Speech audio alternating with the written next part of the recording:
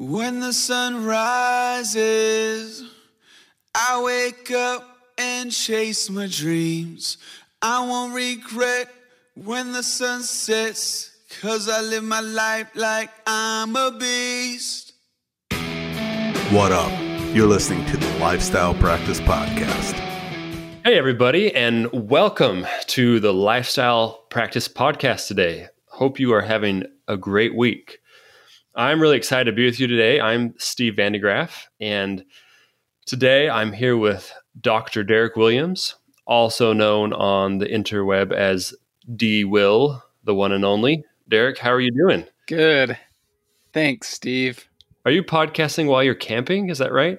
Yep, we are back out in the camper at our favorite lake again. Wow, that's great. What is the name of this lake again? It's Lake Sam Rayburn. Sam Rayburn. He sounds like a great war hero from Texas.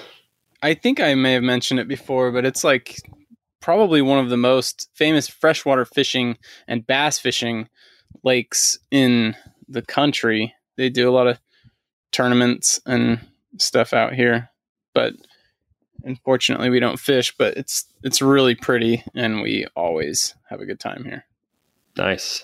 Is it bitter cold out there right now, I'm imagining? Yesterday it was like 68. Oh, wow. Great. Yeah. So today the high is like about 60. So it's a little bit chillier today, but it's kind of nice. We can kind of take advantage of the nice times and then cuddle up in the warm inside when it's colder. I could see you doing like a polar bear challenge, like just getting up at 4 and swimming across a frozen lake. Oh, no. I did a lot of stupid stuff for very small amounts of money back in the day, and those days are pretty much over for me. That's fun. Well, that's great.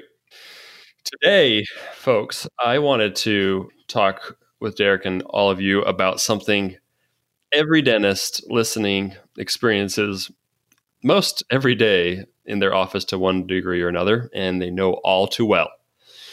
We're talking about those times when a patient is unhappy about some work you did in their mouth. Those times when, despite your efforts to do perfect work, and sometimes despite you doing perfect work, something just doesn't sit right with the patient and they're not happy with it. Sounds like a fun thing to talk about. It's been on my mind. Anyway, all of us, except maybe Justin, who has probably never had this problem, knows what a pain these times are. We cringe, at least I cringe, when I look on the schedule and see post-op appointments on somebody that we just did work on. My last couple calls with a couple dentists actually included a little bit of like a venting session where they just expressed how difficult it was having a patient who was unhappy with their crown or who had sensitivity or some other problem. So I think learning to improve the communication we have with these patients and handle the stress of these situations can make our days at work a lot better. Yeah, I'm excited for this, Steve. I think this is a really good question. And a lot of times our podcast is not real big in as far as like the day in and day out of dentistry. I've had a few family members that enjoy listening because there's a lot of good leadership principles, but this is very much geared towards dentistry and some of these challenges that we face every day. So I'm glad you decided to take this on. Yeah. We're talking little teeth here. So if you're Derek's family members that usually listen, you may just want to skip this one. On this topic, Module 6 in the Lifestyle Practice Academy talks more in depth about specific things to help in these situations. So I definitely review that. But let's go ahead and talk about some things that you can do right away when patients are unhappy with their mouth. First, and it probably goes without saying, but do the best work that you can. But there's a flow and a science to this process. But quality care of patients and staff should always be first priority. If you're having issues with treatment outcomes because you're rushing procedures and not taking the time needed, obviously that's going to be the first step to go back and correct them. And it may not even require a drop in productivity. It may simply mean rearranging your schedule so that you have the time that you need on more clinically demanding procedures. And I think we'll talk a little bit more about that as far as a little bit later, as far as using these obstacles and this feedback from patients to improve. But in my opinion, if you have any kind of a conscience, you have to be asking yourself, am I treating these patients the way that I would want to be treated if I were in their position? Yeah. Glad you laid that all out up front. A common criticism of talking about business and dentistry is that if you're talking about money or profit, you must not be taking care of people. But everyone should know that's kind of like a given, right? That's foundational. Taking care of people is good business. So I'm glad you shared that right up front. Yeah. So I think second of all, and this kind of goes along with the first point, but you need to understand what you're comfortable with.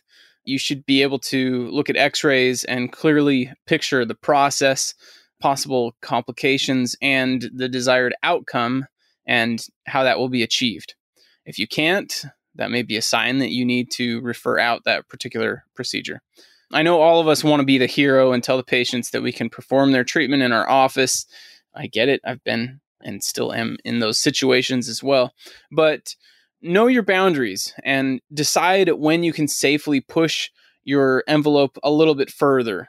Be intentional about this process. This is something that I see approached in a poor manner by a lot of new docs. They are overconfident and try to push themselves too quickly. They get into trouble and have a poor outcome, and then they decide that they're never going to do those procedures again. This is, again, a bad outcome because then they're referring out potentially millions of dollars over the course of their career. So learn to do this in an appropriate manner. Know your boundaries. Don't let patients push you into doing something that you're uncomfortable with. Focus on getting great outcomes first. If you can do this, you're less likely to deal with complications outside of your realm and having to deal with those difficult post-ops. Yeah. Derek, I thought you had no boundaries. I thought you did everything. Yes. Come to me, Steve. You're like, yeah, I actually do. No, I agree with you. And in general, if you don't feel solid doing something, just don't do it. If you don't get the outcome you want and the patient deserves, that's just, first of all, not what you want, but you're just going to be stressful. You'll probably be less productive in your other appointments or for the rest of the day anyway. So sometimes the best case is no case. So great. Third point, sometimes dentists don't think about this a lot, but help patients take responsibility for their problems. Too many dentists let patients' problems become their problems. Now, don't get me wrong. We care about our patients. We want to help them and do our best. It's our office's mission to provide the best care and experience for them. But patients' neglect or their bad experience with their last dentist, it's not your fault, and you should not internalize that. Helping patients take responsibility for their mouth and their situation will take stress off of you, and it will give the patient a chance to make changes that ultimately will be a lot better for them too. They may not make changes and accept responsibility, and usually they don't, but you don't have to feel down or negative about it. So a patient has decay around something that you did a few years ago. Well, are they eating right? Are they taking care of their mouth? Are they coming to recall? If the answer to all of those is no, you don't need to beat yourself up or apologize or be afraid to charge for new work. If a patient somehow broke a well-fitting, well-done crown, it may be because they're grinding or bruxing. So you need to find that out. Are they wearing their night guard? Don't beat yourself up if it's their fault and not yours. Are those fillings you diagnosed and planned last year, have they progressed to needing crowns now? If so, be honest and let the patient know that the decay has grown and your treatment plan has now changed. It's different. When patients want you to do subpar work because it's cheaper, just stick to your guns. Tell patients what they need and don't be cornered into doing something just because an insistent patient is demanding it. Now, I'm not suggesting to go in and say, this is your fault, this is your problem because you did this, when I'm saying that we should have patients take responsibility. What I mean is let's educate them and let them know in an objective way what's going on. So something like, John, I don't want to come off as lecturing to you, but because I like you and I want you to understand this decay that keeps happening in your mouth, it's costing you a lot and it could end up causing you to lose these teeth. We're going to do great work, but what needs to happen at home is this and this and this. So you're letting them know this is kind of in their lap, right? Or you've probably had an experience like this. Mr. Short, I know during a procedure, lean them up. I know this may be uncomfortable for you right now. The dental chair isn't the funnest place, but I want to do great work and I'm really struggling to fix this when you're not going to open your mouth or when you move around. Now, if something hurts, let me know, but can you help me here and we work together to get this done? So you're asking in a nice way to letting them know they need to shape up. Don't just struggle through a long and stressful and friction-filled appointment like that. We all know how that is. So, I mean, those are some examples off the top of my head, but the principle is don't make your life miserable by making the patient's problems your own when they're not. Life is too short for all that stress. If I could share a personal story, and it's not one that I think I handled in the best way, but the principle of it is what was important to me. I had a new patient in for a limited exam. I honestly can't remember now what her specific chief complaint was. It's been several years, but she complained about her previous dentists. She complained that, she said stuff like she's got a toothache now, and she told her dentist years ago that there was a cavity and it needed to be fixed, and he disagreed, and so it's his fault. Right off the bat, I knew that she's combative and not real compliant. I asked her, I said, when's the last time she had an exam and x-rays? And she said it had been a few years. So in my head, at this point, I'm thinking, I'm willing to work with this patient if she's able to take some responsibility. This is the part that I probably didn't word in the best way, not like you just said it. I think that's a lot better. But I just remember at that moment in the chair, I just needed to hear her take some responsibility if I felt comfortable to move forward with her being her dentist. So I told her, if it's been a few years, these cavities probably could have been caught when they were small, or if you had been going to the dentist for checkups in the meantime. It is what it is now, and you're here now, so we can work out a plan. But I think you can take a little bit of responsibility on your end in this process. What are your thoughts? I think she was so shocked to hear me say that. I don't remember what the rest of the conversation went like exactly, but she decided to not take responsibility and ultimately to find a different dentist.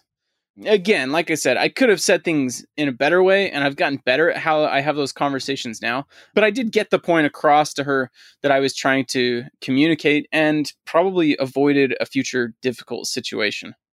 Yeah, great personal story there. She'll probably come to like a reckoning someday and understand that this stuff is her fault. And then she'll probably come back to you, Derek, the one person who told her straight.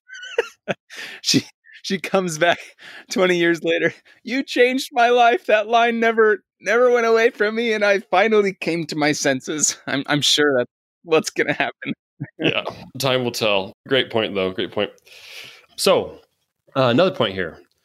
Communicate and educate on the front end. Much of the time when patients have a problem with something that was done in their mouth, it's not so much a clinical issue as it is a communication issue. Talking with patients before they come back unhappy with a problem, that is, before you start the procedure or before they leave your office, that can reduce the number of issues we deal with, or at least make them more manageable when they do occur, because the patient's not caught by surprise. Our work is so routine and repetitive that it's easy to forget to really talk to patients about what to expect during and after a procedure. It only takes a minute or two, but sitting them up, talking unrushed about what they're going to feel and experience can help them be better prepared, and it'll probably improve their opinion of you and their work as well. So here's something we all love to hear. You've probably heard it in your office just in the last little while. My tooth never hurt until you worked on it. Yes. Yeah, I love hearing that one. How do you manage this patient? So a couple things. I would recommend, if we're talking about solving these problems on the front end, I would recommend becoming picture happy with intraoral photos. If you have anything deeper than a shallow filling or any doubt that something could run the chance of causing sensitivity or needing endo or something more down the road, take a picture of it and show the patient. Patients don't have a clue what dentin is or pulp or any dental words, but they'll understand a picture of something nasty in their own mouth.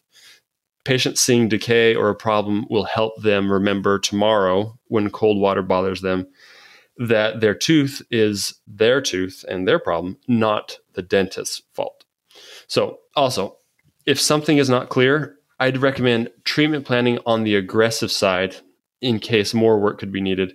So if the extra procedure or the extra work isn't needed, all of a sudden you're a hero because you're doing less than what was originally presented. Yeah, great points here. Have the discussion beforehand and then treatment plan the worst case scenario and give yourself a chance to get away with less. I absolutely love intraoral cameras. I believe that they are the most underutilized instrument in dentistry. Yes, hear me one more time. I believe that intraoral cameras are the most underutilized instrument for a few reasons. One is because of case acceptance, but that's not what we're talking about today. Another reason is because it gives you a chance to showcase the work that your patients have spent hundreds or thousands of dollars on. It's so easy. In a couple seconds, take a picture and put up a before and after picture on the screen. And it makes a world of difference to them. Probably 95+% of patients out there, when they got a cavity done or crown or whatever, probably never saw a before or after picture. And so they kind of just have to trust us as dentists to know that what we're giving them, it was worth the money. And obviously, a couple pictures is not telling them the clinical quality, but it does give them something to look at. So I think that that's another great area to use an intraoral camera. The last reason is for what we're talking about here. Let's just look at it for a second from a legal standpoint. If you've ever had a patient that is unhappy with an outcome, usually our worst fear is them starting a lawsuit or making a complaint to the board. So many times we are trained to have exceptional clinical notes, and I would also be a proponent for this. But if we're simply trying to help the patient understand the situation, what's going to be more helpful to them? Reading back our clinical notes of what we saw on the day of treatment and reciting back our conversation that we had with them, or putting up a picture of their tooth with gross decay and reminding them that we discussed the possibility of XYZ. What takes more time? Spending a lot of time having exceptional clinical notes or spending 30 seconds at each appointment taking a couple intraoral photos? Like I said, I'm still advocating for both, but what helps the patient the most? You see where I'm going with this. Using intraoral pictures is one of the best ways to quickly communicate the patient's responsibility. When they see what their tooth looked like and recognize that they came in like that, it paints a very different picture. One other thing that I wanted to bring up is to let the patient have a say in their treatment. A common scenario that we often find ourselves in is a tooth that could possibly need a root canal, but we may not be sure. And in my opinion, there's not one right way to approach this. A lot of dentists will say, if you think it's going to be close, you should always do a root canal so that you don't have to deal with post-op pain. Others will be more on the conservative end. And I don't think either of them are correct because they're not taking the patient's philosophy into account here. So in my office, usually what I do is I'll treatment plan for the worst case scenario and let them know, hey, there's a pretty high chance that this tooth will need a root canal and a crown. I won't know until we get in there and see how deep the decay is. At that point, usually what I'll do is we've already planned for a root canal and crown. I get in there. If it's pulp exposure or whatever, I'll just tell them we'll go ahead and do the root canal, proceed as planned. If it doesn't look like I'm anywhere in approximation of the nerve, I'll let them know that there's probably a good chance we're not 100% in the clear, but there's a good chance that we can go forward without having to do the root canal. And then same thing as before, still have a picture, let them know of possibility of flare up in the future. And then the last case is where it's kind of on the fence, where it's close, but it's not into the pulp. In that situation, I will take a picture and I'll show them. I'll say, look, it's close here. It's kind of on the fence. We could kind of go either way. And this is where I want to talk to you and see what you think about it. I'll say, if we don't do the root canal, it may end up okay. You may end up today having pain and end up needing the root canal. If you could choose, which way would you rather go? Would you rather just do the root canal and not deal with the possibility of pain? Or is it worth it to you to have the possibility of avoiding the root canal? And I know that does take time and it's not the easiest conversation to have, but I do it simply because that's how I would want to be treated as a patient. And I believe that when you can involve the patient in making these decisions, that they're going to be happier with the outcome, regardless of what the actual clinical outcome is. If it involves going through some pain and then having the root canal, or vice versa.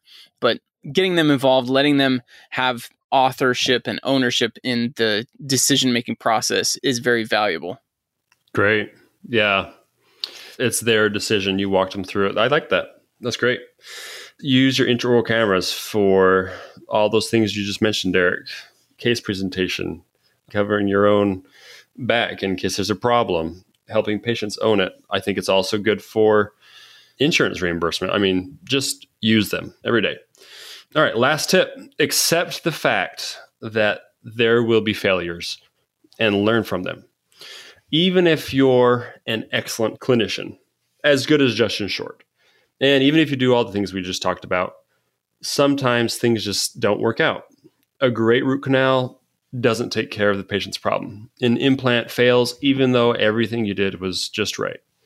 These are tough because you worked hard to do them and you did your best work, and the patient is unhappy because they paid a lot of money, understandably so.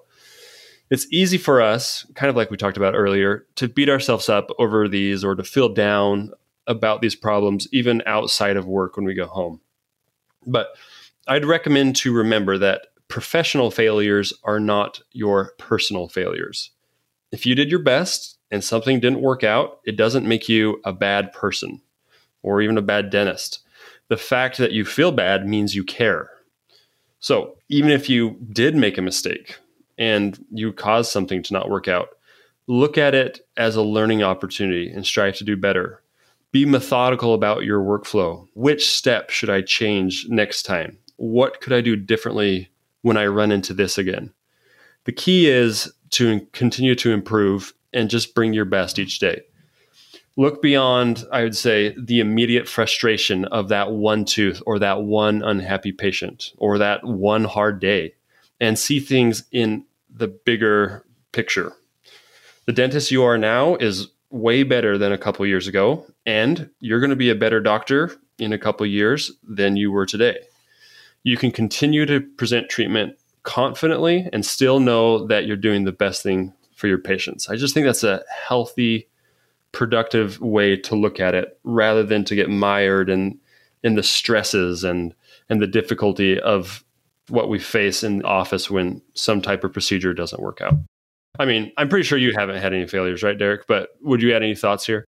Yeah, I mean, I'll just share some thoughts on people that I've talked to that have had failures. Yes, please, if you would. No firsthand knowledge from me.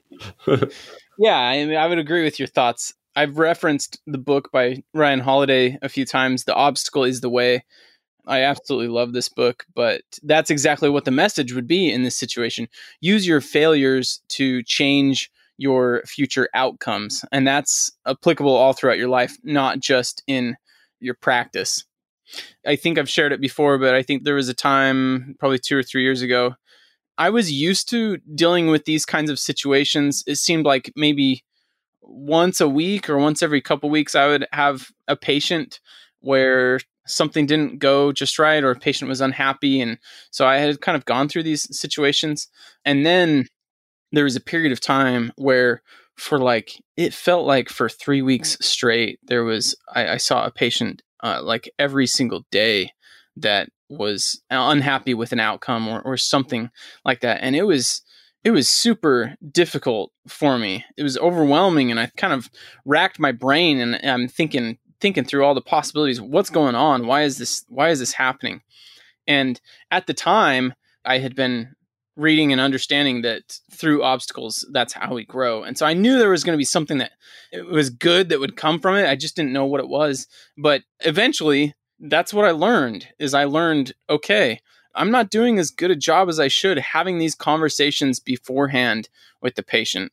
I'm not taking as many pictures as I should. I'm not talking with patients after the procedure. There was a lot of things that I realized I can definitely step up my game. And ever since that 3-week period, it's drastically reduced the amount of these types of situations that have come up.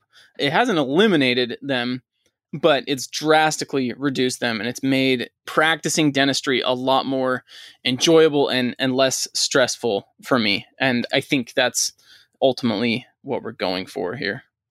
Yeah, very well said. Well, with that, let's wrap it up, guys. Remember, your practice, you can build it to help your lifestyle and your family's lifestyle. Making dentistry less stressful is a part of that. And learning these things will help make your days a lot smoother. If you want help in tailoring your practice and your work days around your desired way of living, reach out and see what we can do to help. That's what we do. Derek, Steve, or Justin at thelifestylepractice.com. We'd be happy to connect with you. And with that, everybody, have a great week. See ya.